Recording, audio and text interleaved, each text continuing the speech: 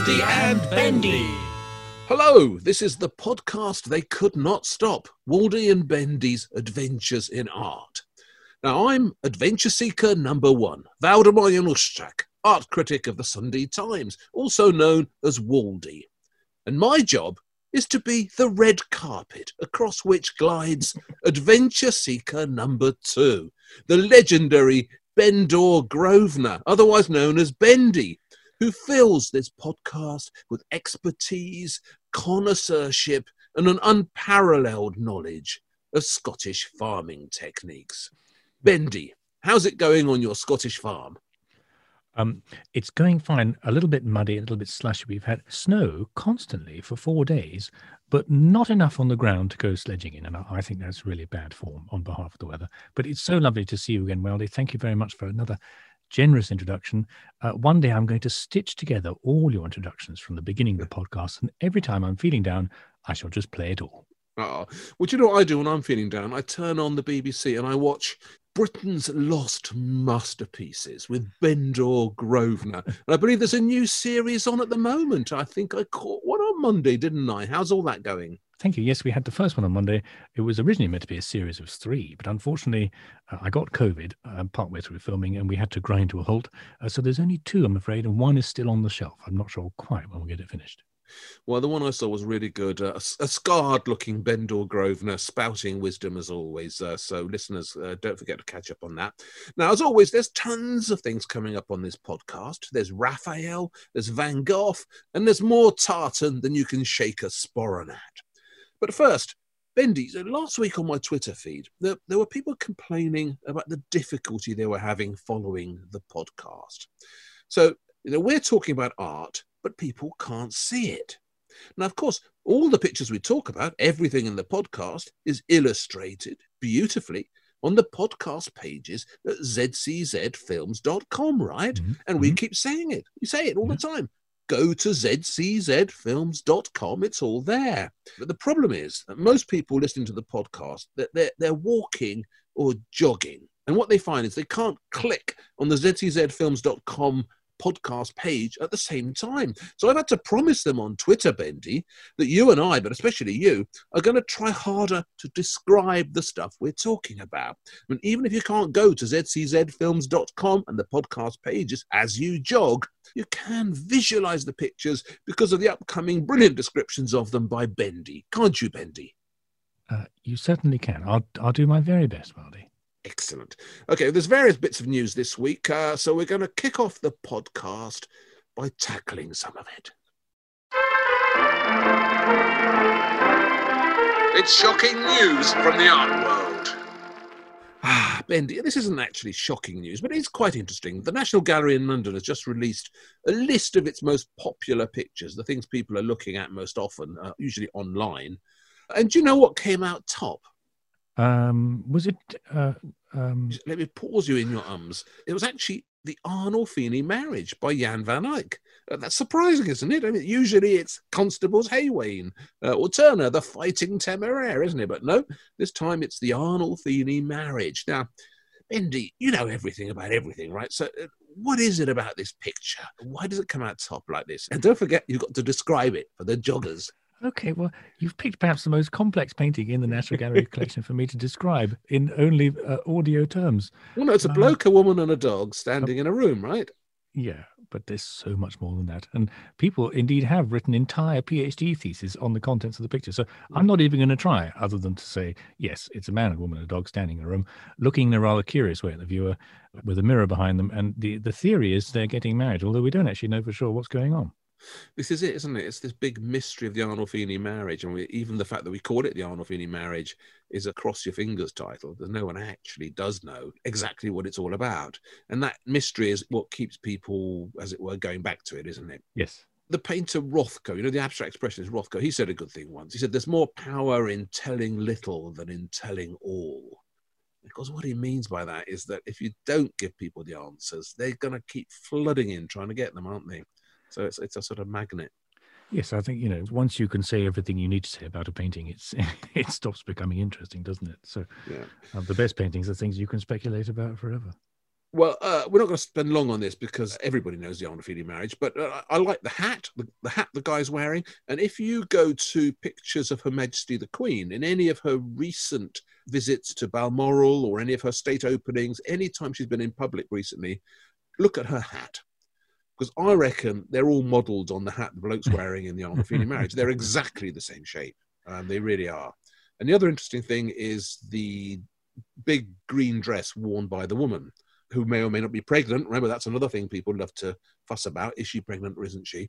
But the other interesting thing is that her dress is made, there's wool on the outside, but the inside is squirrel. So it's the little belly, the white belly bits that you get on red squirrels. And more than 2,000 squirrels were involved in creating her outfit. How about that? 2,000 dead squirrels hanging off her. Poor squirrels. You suffered so terribly for this lovely dress. But you slightly sprung this list on me, Waldy. I have. The Arnolfini marriage portrait is at the top. What else is on there? Any Van Dycks in the top 5? Nope, no Van Dycks. No Van Dycks, no Rubens, no Rembrandt. Really? No William Dobson. Mind you, there are no William Dobsons in the National Gallery. Let me see. There's the Leonardo da Vinci, Virgin of the Rocks. That's number 5. Sourabe, there's Agnier, that's at number 13. Joseph Wright of Derby, Experiment with a Bird in the Air Pump, that's number 17. And one that really surprises me, number 20, but, the Sultan Mehmed II by Gentile Bellini. And why would a Bellini portrait of the Sultan Mehmed II make the list of top 20? I don't know. Maybe it's a school project or something. Maybe, I don't know. Well, I'm glad people have been looking at art online in the National Gallery during the lockdown. It's fantastic. And the National Gallery website is quite good in the way you can zoom in on things. But clearly, Waldy, you and I have got a lot more work to do in order to push our favourite artists onto the reluctant nation. So everybody must go and click Van Dyck immediately and get him up the rankings. Absolutely, and Rubens and Rembrandt. Now, but the reason I mentioned, I don't want to spend any time on this because everybody's taste is different. But it's really because all the galleries are upping their game online. So this list is part of a sort of online thing about making the gallery more noticeable and doing interesting things online.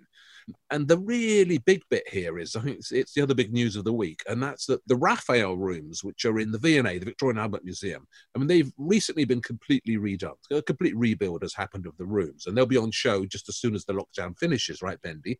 But in the meantime, there's this ambitious new internet site devoted to the cartoons in pretty extraordinary detail, everything about them. And I know you've been looking at it, Bendy. So you're the man to tell us, first of all, I mean, the Raphael cartoons, what are they and why are they so important?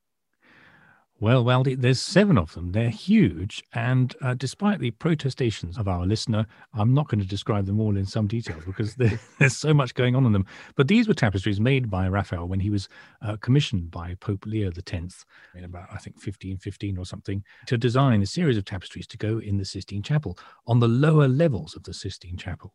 And this was, if you like, the great contest between Raphael and Michelangelo in the Sistine Chapel. And the cartoons, the paper designs, so lovely, beautiful drawings, which were then coloured by Raphael and his studio assistants, and then sent off to the weavers all the way in Flanders to be made into tapestry. And this amazing website, it's absolutely so fantastic to see it. You can zoom in the most fantastic detail, and you can see all of Raphael's pentimentes where he's changed his ideas as he's made these compositions come alive. And then you can see where they've pounced them, where they've pricked little holes in so that the design can be transferred. It's really tremendously impressive stuff. You can also do it in infrared, so you can see, as I said, every single stroke, not just the finished stroke of the drawing on the uppermost layer, but you can see where Raphael has changed his mind. It's really very revealing. Bendy, there'll be plenty of joggers who, hearing you here, they'll go home and they'll look up this information on zczfilms.com when they see the pictures. And they'll think to themselves, these don't look like cartoons to me. Why are they called the Raphael cartoons? Yes, that famous Pete and Dud joke about the Leonardo cartoon where Peter Cook says, I can't get the bloody joke. Anyway, the word cartoon has changed meaning in art history and art. It used to be basically the word for a design, didn't it? Cartone in Italian, isn't it? Yeah, Cartone, there's a bit of paper, yeah. There you are. And they are the most extraordinary survivors, these cartoons, aren't they? Because there's 7 of them. They were originally made with just single sheets of paper, sort of A4, A5 size, which were then pasted together to make these enormous drawings. And then the drawings themselves were cut up into meter-wide strips to be sent and put on the looms of the tapestry makers. And then somehow there were 10 of them, 7 survived, so keep your eyes peeled for the missing 3. And they were bought by Charles I, our greatest collector king in about 1620s, taken to Britain. And he bought them not for their sort of, I've got these amazing Raphael drawings idea, but because he wanted to make a series of tapestries. And we forget these days, don't we, just how highly prized the art of tapestry was. That's right. I remember reading somewhere 100 Van Dycks would buy you a small tapestry. It could be something like that. Yeah, under Charles I. Yeah, I mean, because they take so long to make, don't they? They're so intricate, so detailed. Yeah, and the materials used to make them were hugely valuable. So, often a pure gold and silver thread was used, and that's why they were so expensive. But these days, have you ever looked online, say in an auction for a Flemish 16th or 17th century tapestry? I mean, they're remarkably cheap. Well, you must have loads of them in your castle, right? I don't have the space, but are they cheap? I mean, I know that there's been obviously a complete, as it were, collapse in tapestry price, and everything's been flipped on its head. And whereas they used to be far and away the most expensive thing you could get, these days there isn't that equivalent between, as it were, the work that was needed and the result. That's disappeared, hasn't it? So, yeah, the price of the labor to make them versus how much you can pick one up these days. I mean, I have got one on my wall here, not in our castle because we don't have a castle, but I have got one in our dining room, and it's enormous. And it's slightly frayed at the edges, but it is early 17th century. And it's the most amazing piece of craft. And it cost me something like little more than £1,000 because it was just in a tiny auction. But the history of these cartoons that we're discussing reflects that change in art, that change in taste, because it was only in the late 17th century that it was decided that these strips of Raphael's drawings should actually be made something into a picture. So they were laid onto a canvas and all glued together under King William III. And he then had a special gallery built for them in Hampton Court Palace. And I often wonder if the V&A these days is actually the best place for them. Well, that's a good point, really, because, I mean, I've been to see them a few times in my visits to the V&A, and it is a gloomy room, or it has been. Of course, it is all been redone, so I'm sure it will come out much brighter. The thing about these kinds of drawings is you can't really display them in any bright lights. They're incredibly fragile, so you have to show them in a rather moody twilight. I must say, every time you walk in, I mean, these are, amongst the greatest Renaissance artworks in the world, let alone in England. For 7 enormous drawings like this by Raphael to survive in this state of quality, in this excellent condition, really, given what's happened to them, is in itself a miracle. I mean, Cromwell got rid of all of Charles I's collection, didn't he, pretty much, when he dispersed it? But he kept these, didn't he? They still belong to the royal collection. But they are astonishing things. I mean, full of invention and grand design. And I mean, you could write books and books and books just on the pictures that were influenced by them, the impact they've had on subsequent art. But yet, when you go into the V&A, or at least when you went into it in the past, they've seemed rather dull. There's a twilight there, and because they're drawings with colours that have inevitably faded, they're not visually screaming at you with the sort of excitement of something like the Sistine Chapel, So there's been a tendency to underestimate them, I think, and it's great that they're being represented in some way. I mean, they deserve to be. They're so important. But I think it's a huge advantage over you, but you might be able to correct me here. I think I can say that I have an advantage because I've seen the tapestries themselves installed in the Sistine Chapel, actually hanging in there, which I don't think you have you? No, I have not. The only time I've been in the Sistine Chapel is amongst the flow of tourists that you can never stop in. Well, they're never on show either. I mean, they're so fragile, the actual tapestries made from these tapestry designs, from these cartoons, they're never on show in the Sistine Chapel. But there was this occasion in 2010, there was a huge celebration of Sistine Chapel issues, and they actually, back in the Vatican, they put them out there again. And there they all were, hanging in the Sistine Chapel. I made a little film about it, actually. It's on YouTube if you want to go there. And God, it was so exciting. Oh, it was so exciting. Because at the bottom of the Sistine Chapel, you have these painted curtains at the moment. These are curtains that were painted in the time of Sixtus IV, so when the chapel was made. So they're illusionistic curtains, all very good. but they're not as good as having actual tapestries there by Raphael. So in a way, they complete the Sistine Chapel. I mean, they're hugely important. I mean, almost indescribably important. And it is good that someone's gone to some trouble at last to put them before us in a better way. And the website is fantastic. I mean, there's loads of great zooming to be done there. I know we can't describe all of them. Let's just pick one, which I think is the best one. And that's called The Miraculous Draught of Fishes. Tell us what that's about, Bendor. Well, I haven't got the photo in front of me, Wildy, so you're an advantage here. But this is when our Lord Jesus encourages, is it St. Peter, to cast his net on the other side of the boat, and hey ho, there's a whole load of fish there. Yeah, so half of the Sistine Chapel tapestries are about the story of St. Peter, and the other half is the story of St. Paul. So the St. Peter ones are the most complete ones here in the Raphael cartoon room. So Christ's gone out on a boat with St. Peter and some other apostles, and they're in the Sea of Galilee fishing. And Peter fishes away and he doesn't catch anything. So Christ says to him, throw your net on the other side of the boat. We see the boat, we see the Sea of Galilee, we see this fantastic bird life that lives on the Sea of Galilee, some cranes in the foreground, and these ambiguous blackbirds flying over. In the website for the V&A, they're calling them ravens, but I think that they're probably chuffs because they've got red bills. They're a strange amalgam of some kind of crow. But anyway, so there's bird life flying over, bird life by the side. Peter chucks his nets over the other side of the boat where Jesus says, and then pulls out this enormous glut of fish, huge amounts of fish. Suddenly it's all successful, the fishing. And that's what you're seeing in this actual drawing of the boat being filled with fish, and Jesus sitting at one end, Peter kneeling before him, and Christ is saying these famous lines to him. He's saying, Peter, you shall now be a fisher of men. I mean, that line has had an awful lot of literary impact. I mean, the wasteland, all those things have been written about this whole idea of becoming a fisher of men, the Fisher King. So it's a loaded moment. It's beautifully done by Raphael because it's basically a landscape. It's a boat in the sea with a city behind and lots of nature around it. Gently done, beautifully designed. Is this the one where we see Christ gesturing with his arm outstretched? It's sort of outstretched, but it's not the one where he's more outstretched than the next one along, where he's actually calling St. Peter and giving him the keys to heaven. He's come back from the dead and he's giving Peter the keys and says, you're going to be the next pope, the Bishop of Rome. Okay. So, but his hand is a bit outstretched, but it's Peter who's got he's sort of leaning forward and sort of praying. So joggers, what you have to imagine is a small boat, 5 or 6 figures in it. Most of them are pulling up a net and they've got their tops off, so it's just muscles bulging. Christ is sitting on the end and St. Peter kneeling in front of him with his hands lifted in a kind of benediction. And there's fish being yanked into the boat, a lovely landscape behind, and some beautiful cranes in the front, European crane, beautiful bird, great big bird with a little red spot on its head. And one of the really wonderful things about this cartoon is that you can see the reflections in the water. And God knows how difficult that was for the weavers to weave afterwards. You can see the reflections of all the figures. And the interesting thing about the Christ reflection is that in the reflection, he's wearing a red outfit, but in the actual boat, he's wearing a white outfit because the paint that his white outfit was originally painted in with red has faded. So what is now white was originally red. So the reflection is red, but the outfit is white. So all this is in the V&A website.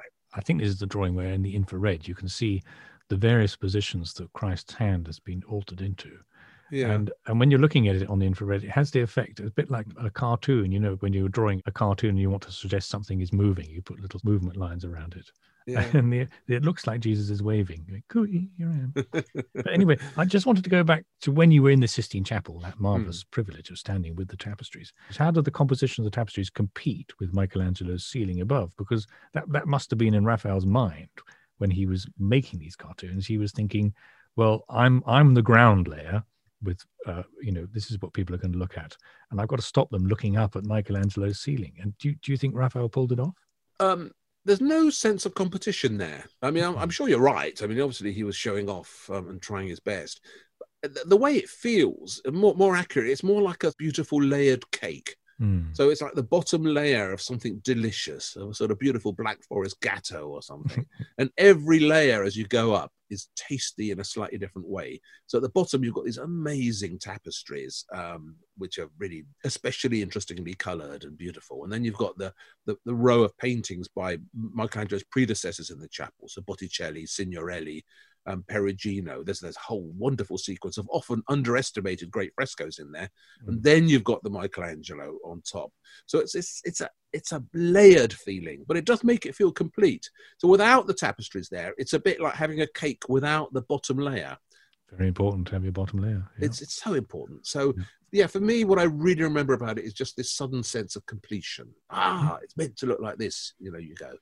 But it's a wonderful thing, and very, very rarely they pull them out. So if the opportunity ever comes again, Bender, I thoroughly advise you to take it. Anyway, that's probably enough of that. It's a great website, isn't it, Bendy? And we'll wait when the renewed rooms with the Raphael cartoons in them are reopened to us some point after the lockdown, right? Yeah, see you there. So, absolutely fabulous. Now, to the best of my knowledge, Bendy, Raphael has never had a Hollywood biopic made about him. So, he's a really lucky guy, isn't he, in that sense? Because other artists, let's face it, have not been so fortunate. The Woody and Bendy Awards. Yep, folks, it's the Waldy and Bendy Awards, where we've set out heroically, selflessly, to find the worst film about an artist ever made, and to hand that film a Wendy. Now, they're all bad, agreed, but some are worse than others, and this week, it's poor Van Gogh who gets the movie treatment. Not just once, but twice. We've got 2 Van Gogh films to pore over, and we're going to start with the most famous of them, which is Lust for Life, starring Kirk Douglas as Vincent and Anthony Quinn as Gauguin.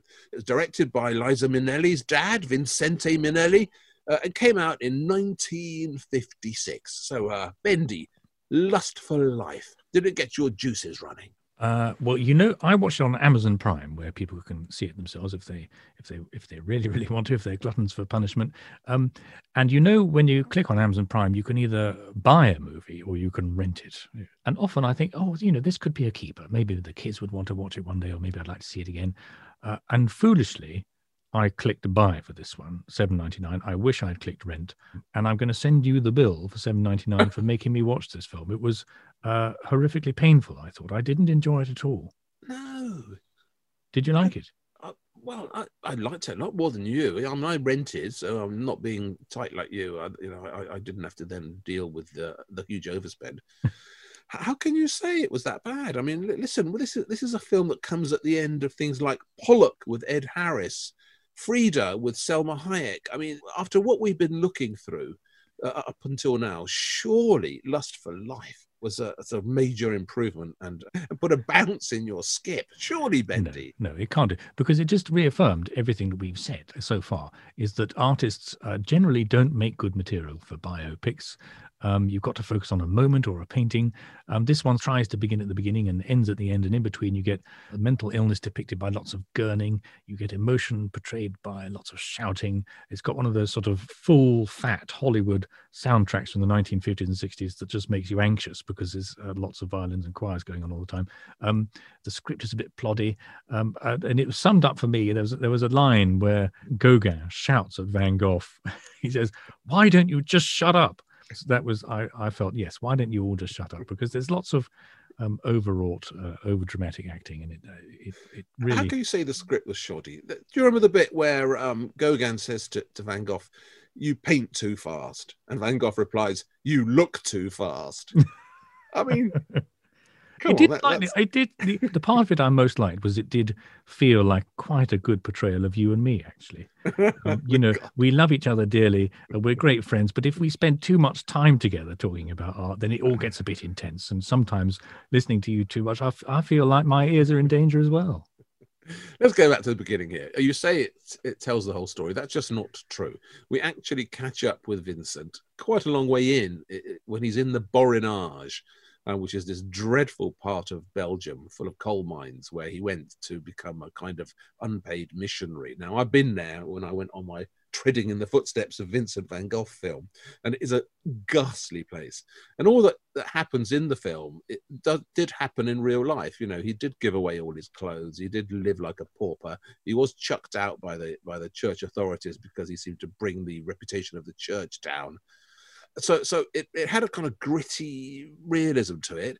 And you see, I think Kirk Douglas is rather good as Van Gogh. I mean, obviously, there's the same thing you always get in these, which is that visually he does look like him. Rather strikingly, he does look like Van Gogh. I agree. Well, I say that, but there's only one. Well, there's two photos of Van Gogh, and they were both taken when he was much younger.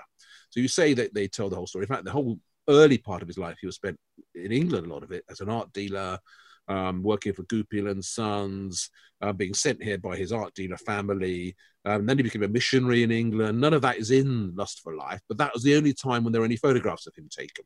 After that, there are none. He hated having his photo taken. There's one back view of him sitting with Émile Bernard by the side of the Seine, where you don't see him at all. So our image of him is constructed very much by his own self-portraits. And it's interesting that all the films about him you ever see tend to base themselves on this one self-portrait that he did actually in Paris, of all places, not in Arles, where he's got the straw hat and there's a blue background and he looks like a peasant in a straw hat, right? Yeah. That's the look that everybody adopts here. And in the next film, Willem Dafoe adopts it as well. And it's Van Gogh's idea of himself. So already we're removed from the truth. But what it does do, I think, the setting, the beginning of it in the Borinage, it just does convincingly present him as a sort of crazy guy, an artist who will go all the way, an artist who doesn't turn the tap off. In his real life, he's like that. And that when he starts painting, you'll be like that. Now, of course, the film then takes lots of shortcuts to get through the story. So, chronologically, we leap forward at a lick to get to Arles, which is what all these films want to do. They want to get rid of all the other stuff and just get to Arles and get to him and Gauguin as quickly as possible.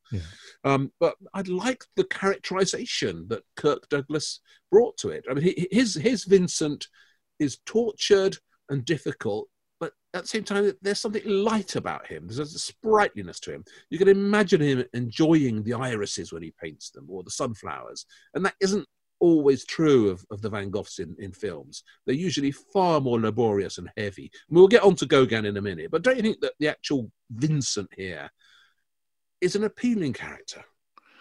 No, it didn't appeal for me. I agree with you, actually. The first part in the Borinage, when he's going down the coal mines, that I thought this is a promising film, but then it took a turn for the worst and lost its way, and it just felt like it was trying to make Van Gogh into a sort of in a Hollywood saintly vision that doesn't really work for me.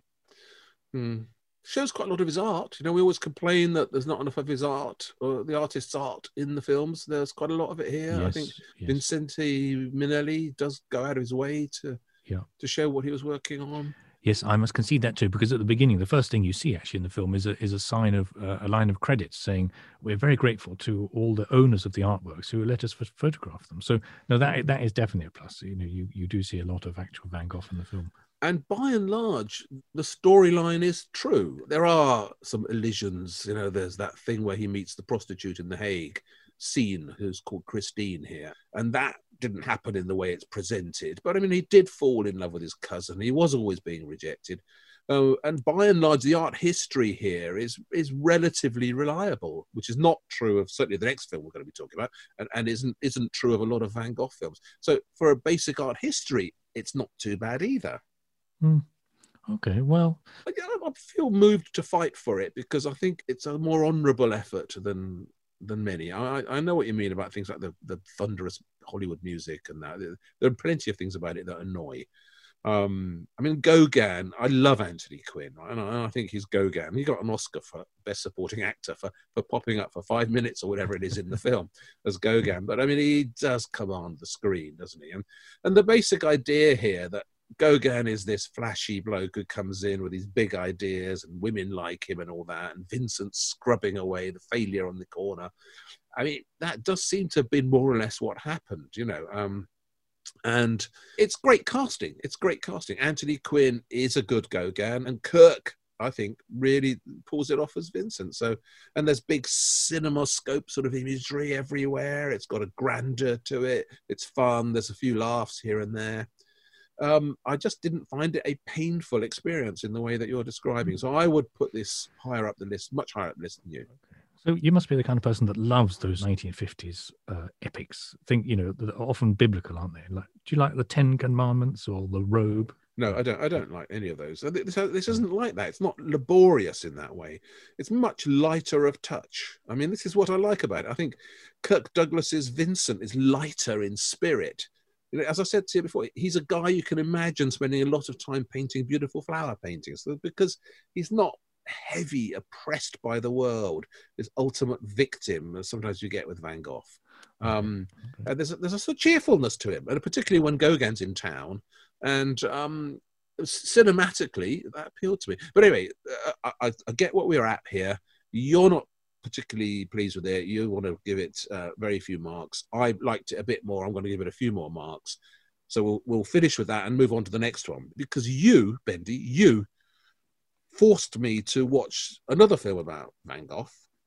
You suggested that we also watch At Eternity's Gate, which is this 2018 film, this time with Willem Dafoe as Vincent and somebody called Oscar Isaac as Gauguin.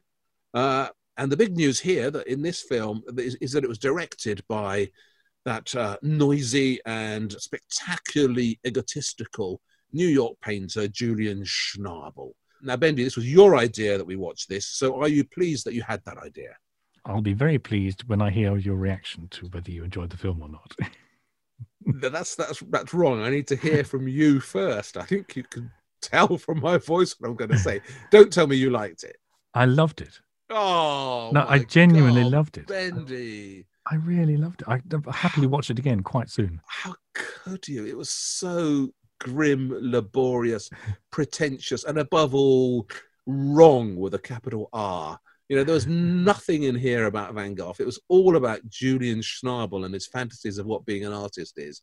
And this overwhelmingly self-serving idea here that the big message that you're not appreciated in your own lifetime. You have to die and then you're appreciated later, just like Jesus Christ, just like Van Gogh, just like Julian Schnabel.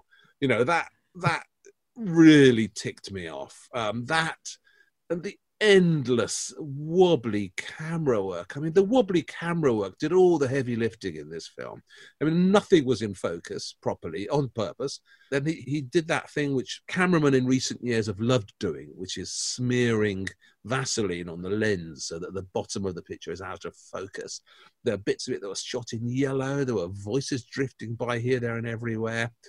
And there's this ludicrous sense that the maker of this film feels that they are somehow touching or presenting the real voice of Van Gogh. It ground me into the dirt, this film. It really did. I thought it was absolutely appalling. Well, I'm so pleased. I like this now for two reasons. First of all, this is a beautiful film. And secondly, I've been able to exact the most perfect revenge on you for making me watch Pollock last week.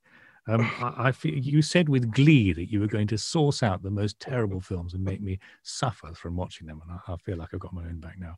So it is terrible. You did it on purpose. No, because this is a double win for me, because I thought it was brilliant and you thought it was terrible, and everyone's a winner. Can I tell you what I liked about it? Please do. I'm all ears.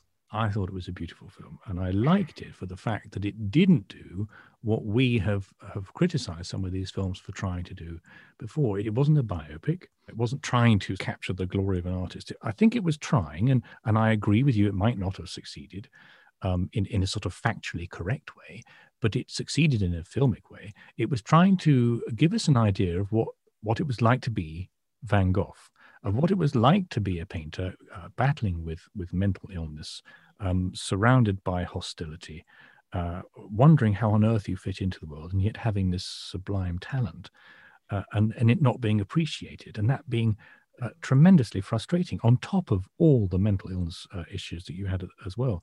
And I thought it did that triumphantly. Now, mainly, it's true. This is because Willem Dafoe did a marvelous performance. I could watch him in any film, but I loved every second he was on the screen in this film. And it's a shame he was nominated for a best actor Oscar, but he didn't win, unfortunately. He was up against stiff competition with Rami Malek. But what I love the way it was shot, actually. I didn't mind the dodgy camera work. And I think it succeeded in that, in trying to get an idea, and we discussed this last week, trying to get an idea of what goes through an artist's mind when they sit in front of a canvas and decide to paint something. And that, as we've discussed, is very difficult to present in a script or on a screen. And it was summarized for me really beautifully by the scene where he comes into his rented room in Arles. It's freezing cold, and he sits down and he takes his shoes off. And he's shivering in the cold, and you see that his shoes are really bashed up. They've got a hole in the sole. And you think, well, this is a scene to tell us how poor he is and how cold he is and how he's struggling with poverty. But actually, he just puts the shoes on the floor in front of him, and then he's inspired to paint them.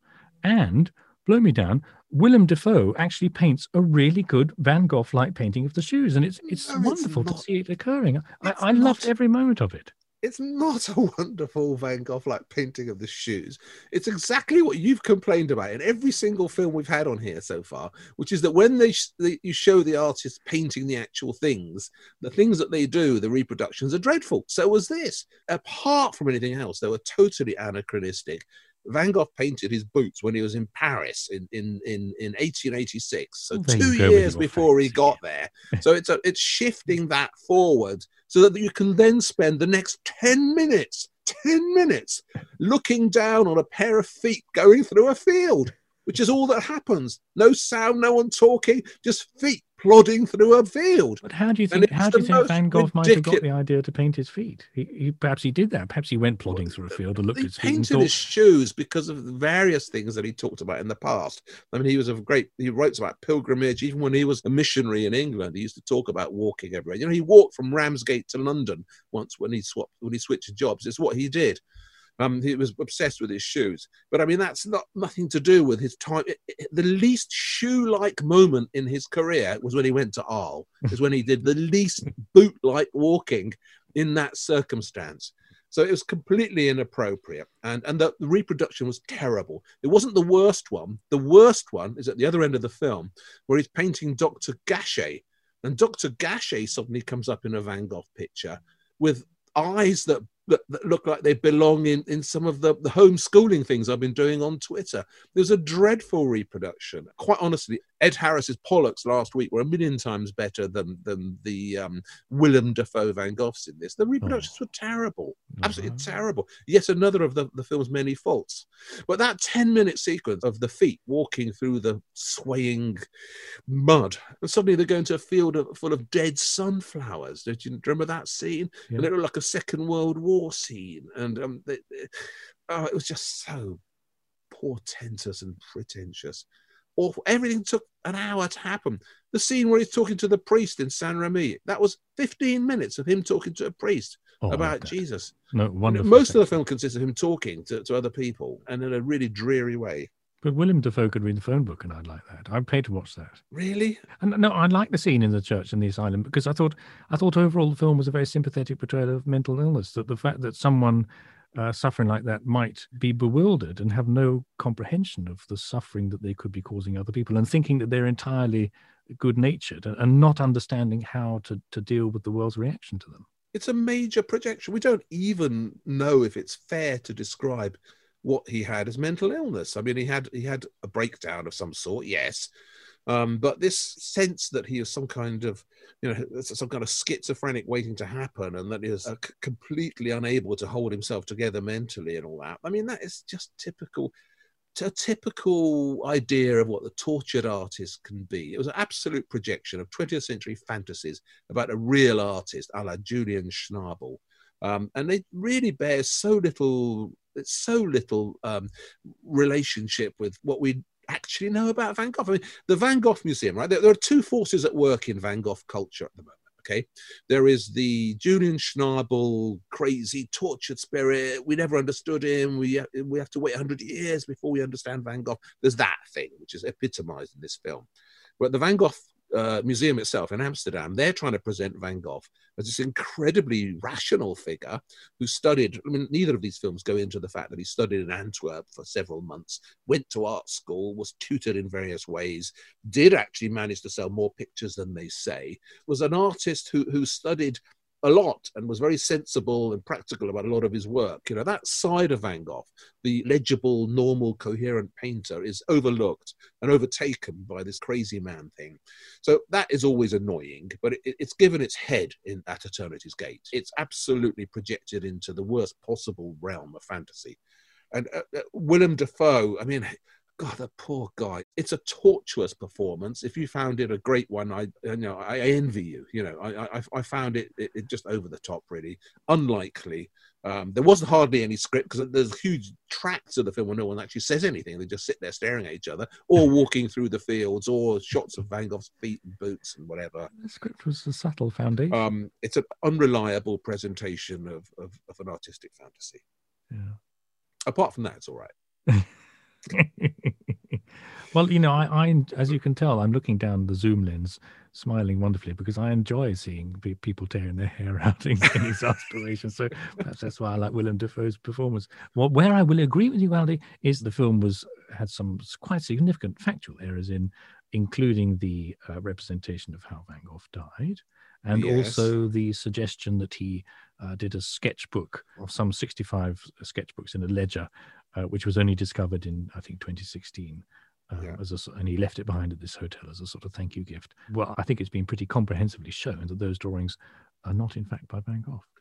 Well, more than that, they're not by Van Gogh. It was never in any way convincing that they were. Right from the moment they were published, it was obviously a forgery.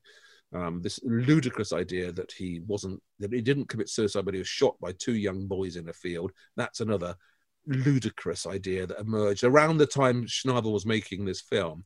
And there's a third one as well, which is that the girl that he gives the ear to, that was always in all the press reports at the time, if you look at newspapers in Ireland at the time, she was called Rachel the Prostitute. There's another book that came out in about 2015, 2016, which named her as a girl called Gabby, who worked at the night cafe with Madame Junot, and she wasn't really a prostitute, she was a sort of working girl who worked as a waitress. So she's in that as well. So it's as if Schnabel and the writers have read the three latest books on Van Gogh, all of which are full of factual errors, and they've used them to inform their film. Look, listen, if you've got a film that takes a book that is transparently fake of Van Gogh's drawings and makes it central to the film, how can you trust anything about it? I mean, that shows a collapse of connoisseurship, which is a quality you show normally in abundance, that immediately should disqualify the whole film from any serious respect, surely.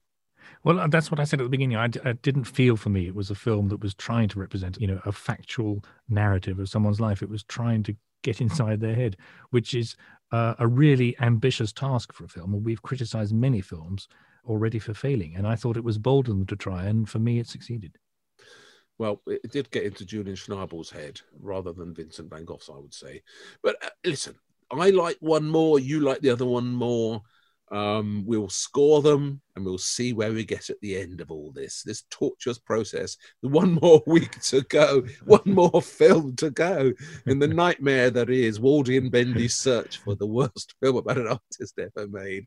I think we need to loosen up a bit next week, Bender. We're going to look at the Tony Hancock film, famous Tony Hancock film called The Rebel, which I know for a fact is lighter in tone and might just relieve some of the agony as we come to our final conclusion on the worst film about an artist ever made. I look forward to that. And in fact, many listeners have suggested we see that. So it'll be a fitting end for us.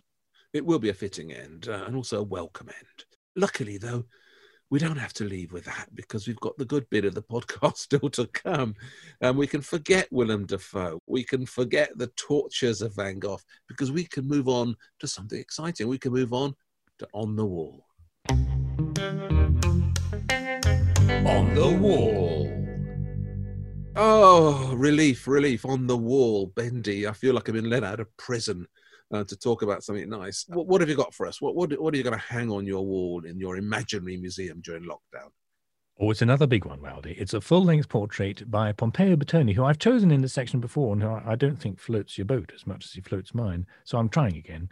This is a portrait of Colonel William Gordon, painted in Rome in 1766. If people have in their imagination a portrait by Pompeo Batoni, it's probably this one. It's quite a famous picture. He is standing in wonderful tartan plaid, draped around him a bit like a Roman toga, and he's got a military uniform on, and his legs and arms are, I think the phrase is akimbo, and he's got a sword behind him. He's standing in front of the Colosseum. This is your archetypal Grand Tour portrait. On one side is a Colosseum, and beside him is a statue of the Roman goddess Roma, and it's meant to show that not only has the good colonel been on his Grand Tour, but he is wonderfully enlightened and cultured because he's seen all the sights that a Briton on his Grand Tour was supposed to see, and that would have set him above the rest of his peers back in Scotland and Britain. Something about it tells me he's Scottish. It could be this mass of tartan in which he's enveloped. I mean, it's not a kilt, it's a kind of robe, isn't it? I mean, is this what they used to wear in the 18th century? Full-length tartan robe?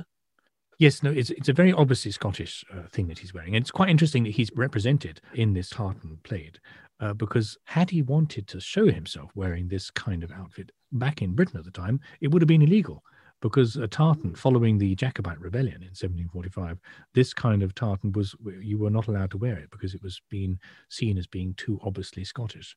But Wildy, I've been a little bit selfish in choosing this painting because the real reason I chose it is you've very kindly mentioned my TV series at the beginning of the program, Britain's Lost Masterpieces. This is just really by way of another plug for the series because in the program that is available on iPlayer, as we speak, I am seen wandering around the streets of Rome looking at various lovely paintings. And when I watched the program go out live on Monday, it was a really surreal feeling, actually, because we've been locked down for so long with no prospect of travel anywhere. And suddenly I saw myself wandering the streets of Rome amongst the crowds. And it reminded me of this painting. And this painting demonstrates what I want to do when the lockdown is finally lifted. I'm going to go to Rome and I'm going to wander around pretending to be a Scottish Grand Tourist like this. And I'm going to see the sights, I'm going to bask in the sunlight, and I'm going to celebrate life being back to normal. The big question is, what are you going to be wearing, Bendy, when you do this, right? Yeah. Are you going to have this full-length kilt with robe outfit? Yes, you can come with me. You can wear Polish national dress, and I'll wear Scottish national dress. You haven't seen my legs, have you? Oh dear. Do you have a tartan? Have you got? Is there a Bendel Grosvenor tartan? There is not, no, because I'm not actually Scottish. I'm just one of those pretenders. Well, it's what it is. It's a painting in which a Scottish chap wearing perhaps far too much tartan draped around him is posing in the manner of a great hero of perhaps the Greeks or the Romans, one foot casually lifted up onto a pedestal, right hand casually holding his giant claymore, left hand casually pushed against his hip, turned away from us in the casual manner of the true hero. It's Batoni at his best, or in some people's eyes, his worst. He was a Grand Tour maestro. You know, we all turned up in Rome in the Grand Tour, and he would paint people looking heroic and masterful. I think if you're Scottish, I mean, this has to be like the best picture ever, really. I mean, it could not be more jingoistic and more nationalistic. It's the kind of SNP in a picture, isn't it? It's the great Scottish hero with a claymore. And I have to say that a good tartan is a striking thing, and he painted it brilliantly, and this red tunic he's got on it. It's quite a thrilling thing, and I could see this being a rousing picture if you're Scottish. And since Poles and Scots are so similar, you know, we're all people that think with our hearts. Yeah, I mean, I like it. It's rousing. That's what it is, rousing. Well, I've scored another win there. That's tremendous. And I should say that this painting is on display at Fyvie Castle in Scotland, which has a tremendous collection of art and is always well worth a visit. Right. Well, I have, as always, by accident, but seemingly by some decisions made by the art gods that I should always do the opposite to you, I've gone for something bleak. And I've gone for a painting by Alice Neal, who is a female painter who was born, in fact, in 1900, worked furiously away throughout most of the 20th century, painting figurative stuff that was, by and large, out of fashion for most of her career. has now been rediscovered and is now being appreciated for what it was. And so she's one of the big heroes of this revival that's taken place in interest in feminine artists of the 20th century. This is a portrait of Andy Warhol that she painted in 1970. And Warhol, as you know, got shot by this loony Valerie Solanas, who came up to him in the factory and shot him through this misunderstanding about something he'd done with her career. And it was a very, very serious attack, and he very nearly died. He was saved by the skin of his teeth by a great medical service in New York. But it left him with these huge scars in his body. And Alice Neil's painted him. And joggers, if you want to visualize this picture, it's a pale picture of a full-length Andy Warhol sitting on a couch with his knees clasped rather nervously together, and he's got his top off. So you see his sagging upper body because he's not a young man anymore. He hasn't got a six-pack or anything like that. Instead, he's got a saggy body, and you can see the scars poking out, and you can also see the corset that he had to wear to keep himself intact. It's plaintive, it's sad, it's an Andy Warhol we're not used to. It tugs at my heartstrings, and I think it just felt as if it chimed with some of the moods that I've been having during the Great Lockdown. There's a sort of bleakness to it that touches my chord, if you like. And it's also a wonderful picture. I mean, it's by far the best portrait of Warhol, I think, because it has none of the glamour and superficiality of most of the images of him and the pop art images, and presents him as something much deeper than that. It's literally Warhol, warts and all, with his top off, looking sad. Great painting by Alice Neil. So it's a kind of reminder of what humanity is really like for me. That's why I want it in my museum without walls. I'm very grateful to you for choosing it, because I was not aware of this painting. And goodness me, it is fantastic. It's so powerful, isn't it? And so honest and confrontational. And yet I love the face of Warhol in it. His eyes are closed, and despite the suffering that is revealed in his body, he looks rather benign and thoughtful, and it's a touching portrayal. And I like it particularly for the reasons, as you say, that it's a world away from the images we usually see of him. And I love the craft of it. I love the drawing lines in blue, the way it's been constructed. It's top-notch stuff, this. I love it. Great. Oh, that's good. We're ending with harmony. I'm so happy about that, Bendy, because I love you from the bottom of my heart really deeply. And it hurts me when you get things as wrong as you did with Eternity's Gate. So it's just lovely that we're back on the right track here. And I think that's just a great moment to finish it, don't you think? Let's talk about nothing else and stop right there. So it's goodbye from me. And cheerio from me. Woldy and Bendy.